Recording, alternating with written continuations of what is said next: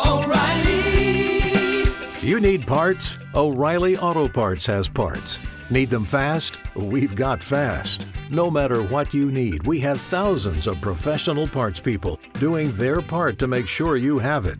Product availability. Just one part that makes O'Reilly stand apart. The professional parts people.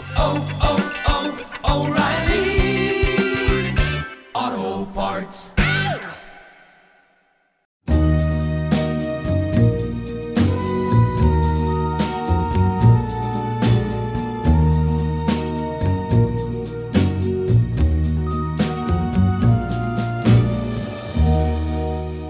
Welcome back to the Avery After Dark podcast. Today's story is one that's going to give you goosebumps. It's my favorite kind of story, a psychological mystery thriller.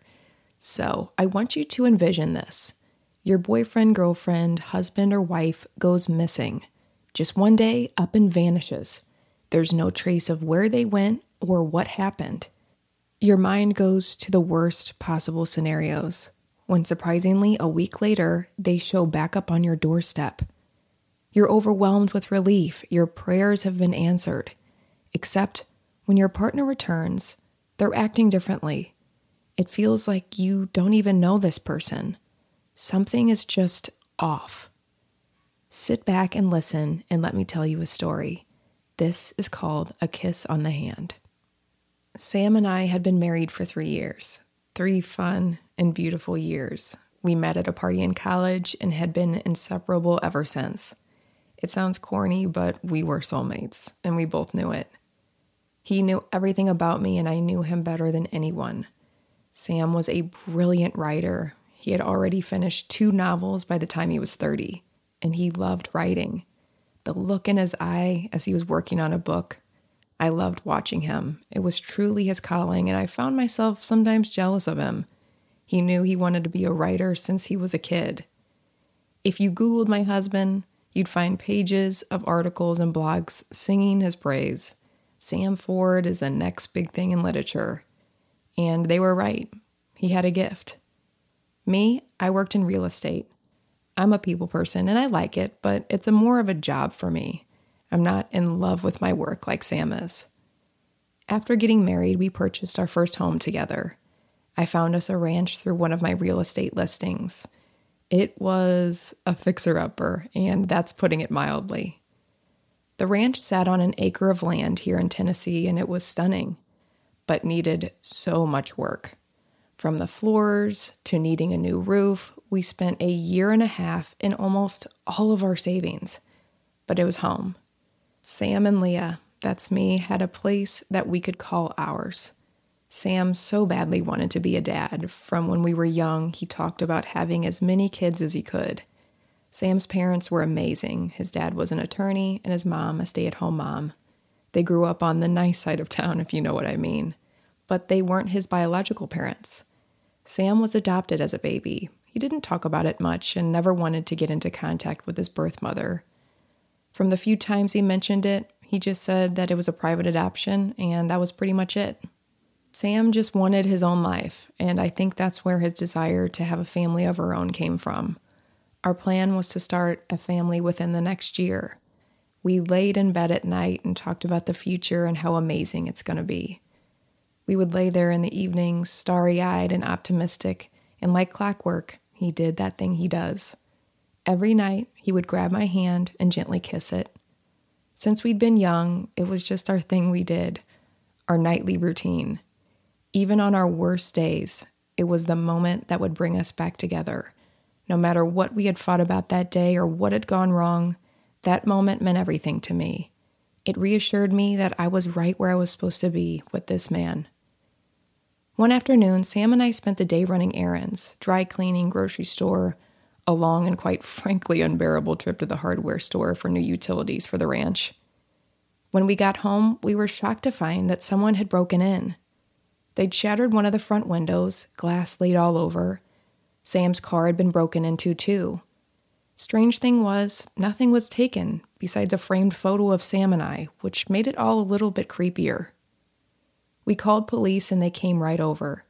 They suggested a security system, and although we were shaken up, we were both glad neither of us were home when it happened. And a security system went in the following week. After that, we started receiving strange phone calls from an unknown caller at night. When I would answer the phone, the caller would immediately hang up. But when Sam would answer, the caller would linger on the phone, just breathing. Sam, in his protective nature, would threaten the caller and tell him to stop harassing us. This went on for a few weeks, but one day the calls stopped coming. We were both relieved. We didn't know if the caller was connected to the break-in, but we were relieved it seemed like whoever the person was had moved on. Life went on, and Sam and I were just happy in every sense of the word. Until that day. It was a Wednesday. We both woke up, and Sam was eager as he was going to talk with his publisher about his new novel. He often stayed at home writing during the day.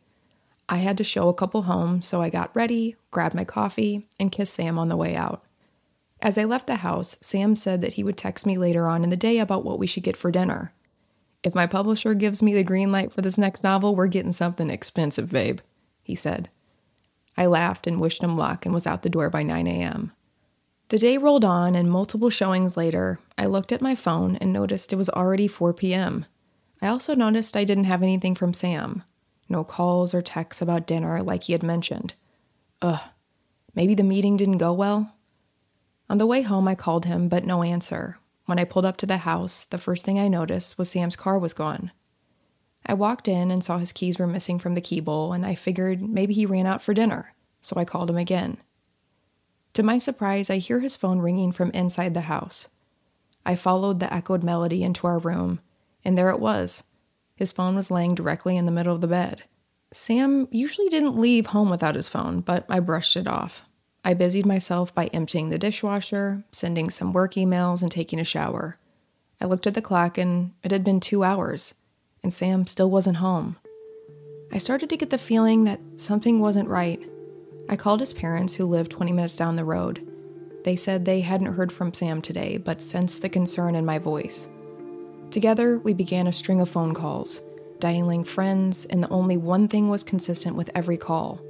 No one had seen or talked to Sam that day except for me. I got in my car and drove around town, checking some of the local coffee shops, grocery stores, and restaurants we frequented. But still no Sam. By dark, Sam's parents, my parents, and I were all sitting around my family room. I was spiraling at this point. My heart was racing, my palms were clammy and numb. I looked up to the door every few seconds, praying Sam would walk in with dinner and a funny story about what happened. But he didn't. We picked up the phone and called the police and reported my husband, my Sam, missing. The next 48 hours were a blur. A blur of no news, no appetite, no sleeping, no Sam. I told detectives about the recent break-in and the strange phone calls we had been receiving. They said they'd look into it and continue to search for him.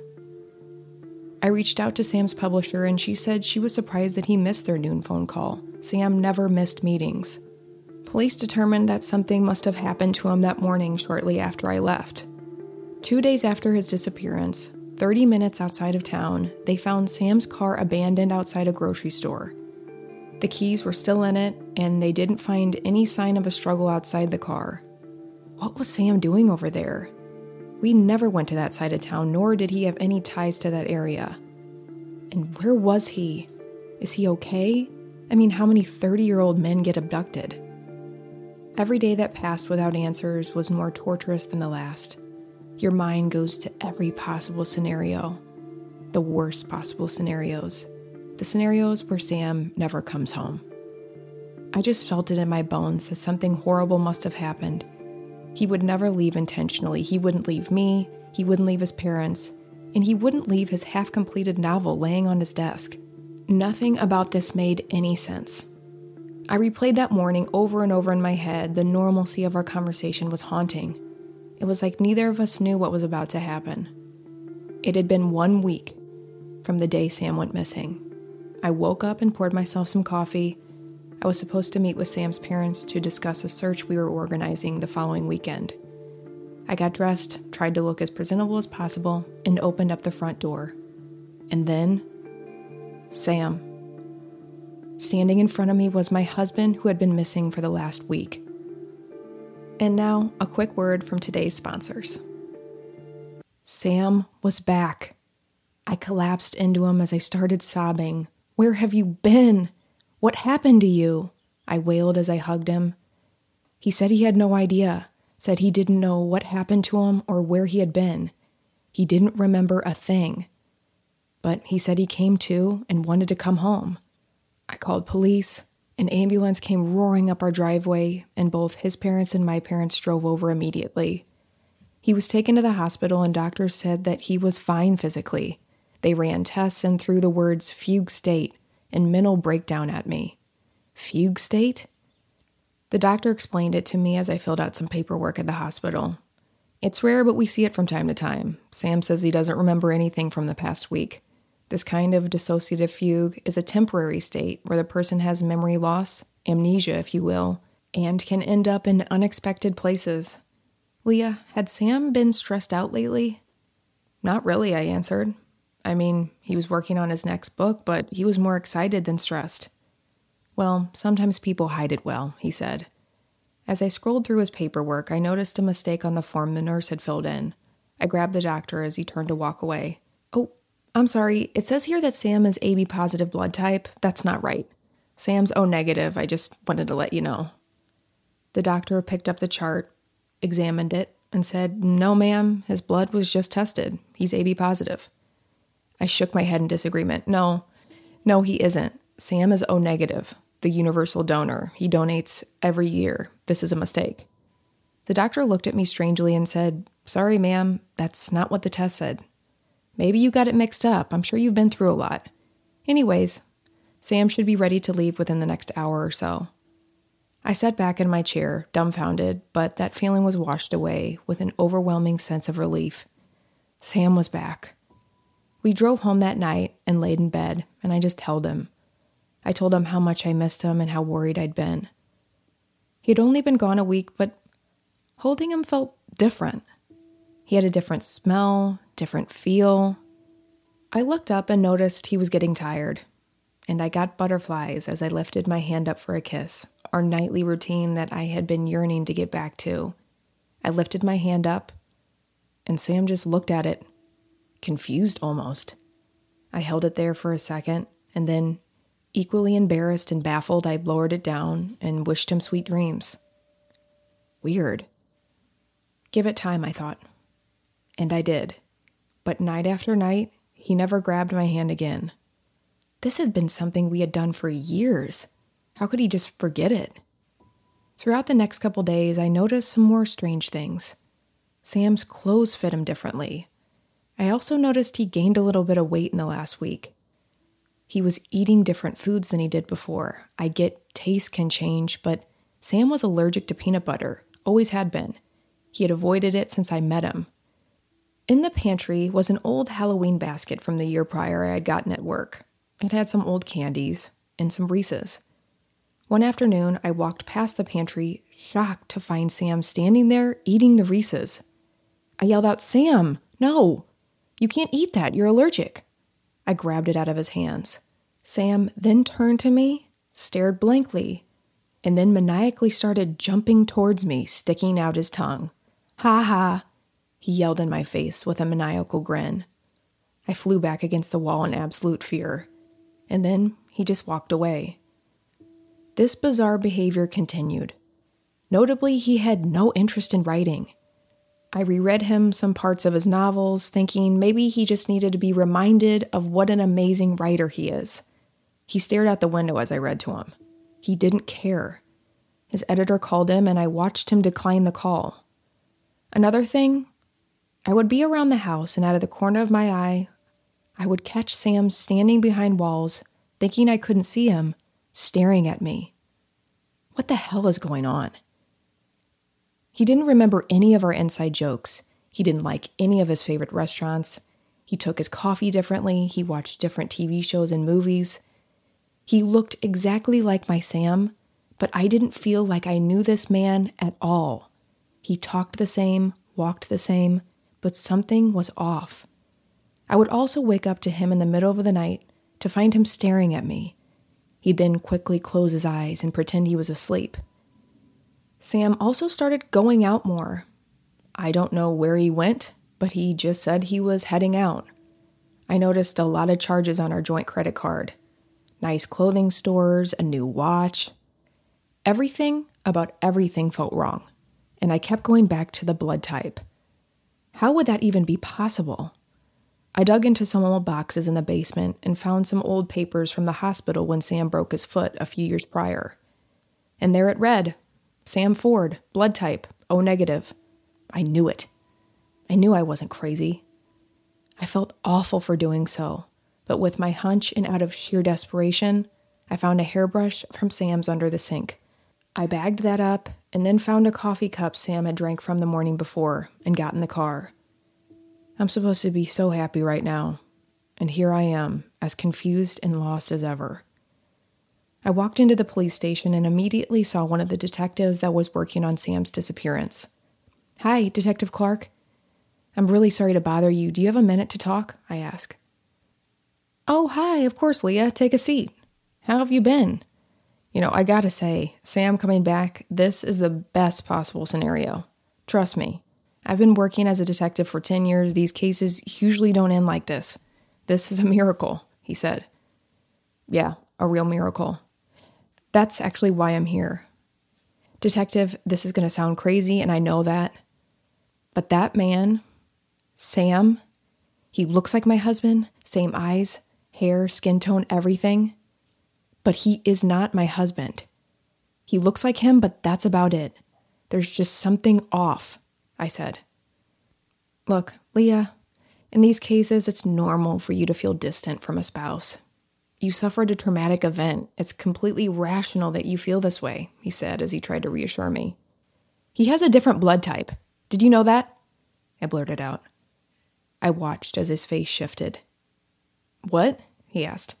He has a different blood type than he did before. Sam has always been O negative. And at the hospital, the doctor said that this Sam is AB positive. Oh, and he isn't allergic to peanut butter anymore. How is that even possible? I lay in bed next to him at night and feel like I'm laying next to a stranger. Detective, please. Please, there is something very wrong here. He looked down. I whipped out the hairbrush and the mug. Test these. If he is really my husband, if he is really my Sam, these should come back a perfect match. Detective Clark looked at me for a few moments. There's gotta be a rational explanation for all this, but Dave in forensics does owe me a favor. Look, I'll have the results in a few days. In the meantime, call me if you need anything. Thank you, I said as I shook his hand. I waited the next couple days, and then my cell rang as I was sitting in some parking lot, avoiding being home with him. I pick up on the first ring. Hey, it's Detective Clark. Look, Leah, the DNA from the hair sample doesn't match the DNA from that mug. I don't know what's going on. I've never seen anything like this in my years as a cop, but hang tight. I'm going to bring this evidence to the police chief and we'll go from there. I'll call you when I get word back. I hung up the phone and felt equally nauseous and also validated. How could this be? How is this physically possible? I sat there, frozen for a while. I eventually drove home and was relieved to see that Sam still wasn't back when I pulled up. My phone rang again, this time from a number I didn't recognize. Hello, I answered. Hi, Leah. I know you don't know me, but I thought I would call and introduce myself. I'm Sam's biological mother, Cheryl Clyde. And now, another word from today's sponsors. Oh, hi, Cheryl. Wow, I said, stunned. I hope you don't mind me calling. I just wanted to say hi and say I'm so happy that Sam is safe back home with you, she said. Oh, you heard about his disappearance? I asked. Yes, and I always respected Sam's privacy. I got his adopted parents' information years ago and would check up on him through social media. But I was stuck on the news after he went missing, hoping for him to come back, and he did. I never reached out, but it wasn't because I didn't want to. But I always cared for Sam, she said. Well, thanks for calling. It's been a whirlwind. I'm still trying to figure it out now, to be honest with you, I said, as I wondered how long I'd have to stay on the call for. Oh, I bet it is.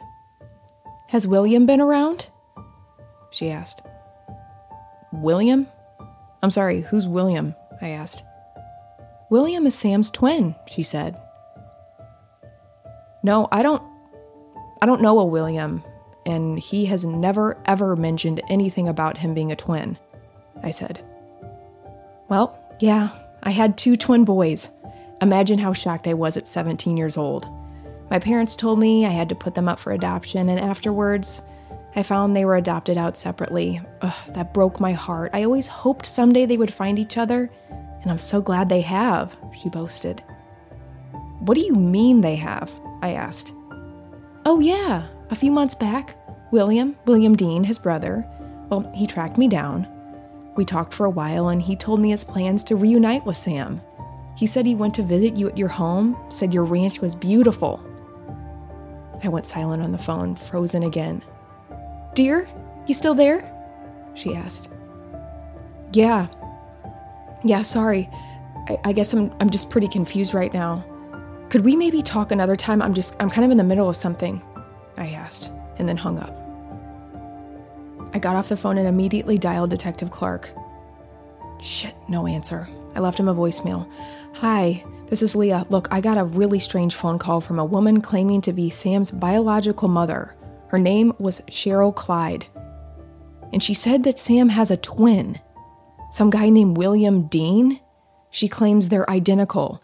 This is all really strange. Please call me back or come over. I need to talk to you. I dropped the phone and ran over to the computer in our bedroom. I typed in Ancestry.com and had to look this up for myself. I typed and looked, and then there it was.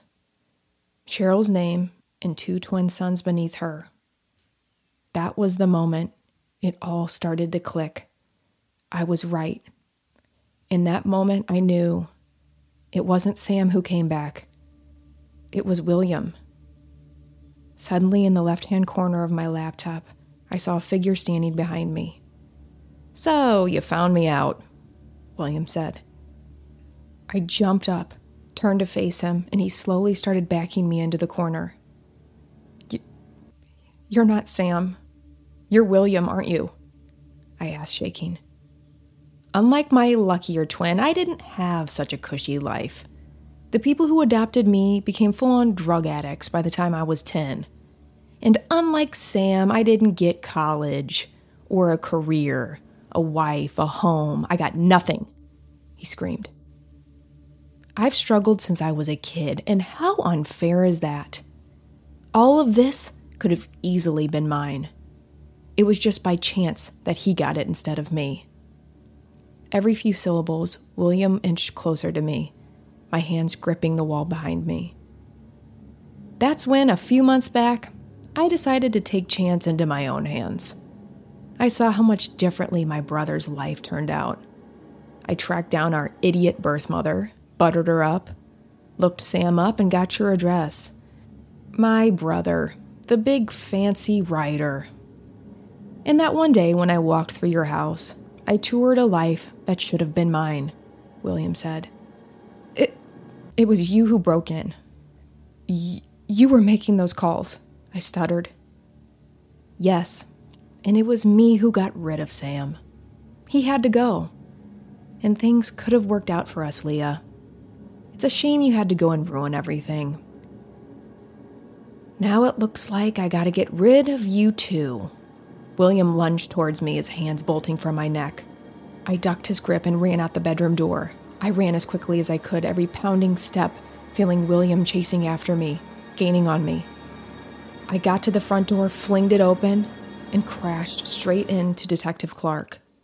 I collapsed into his arms as William froze. He'd been caught. Detective Clark had come over after getting my frantic voicemail. He had looked into William Dean and saw his long, offensive rap sheet. He also looked at his license photo, nearly identical to Sam's.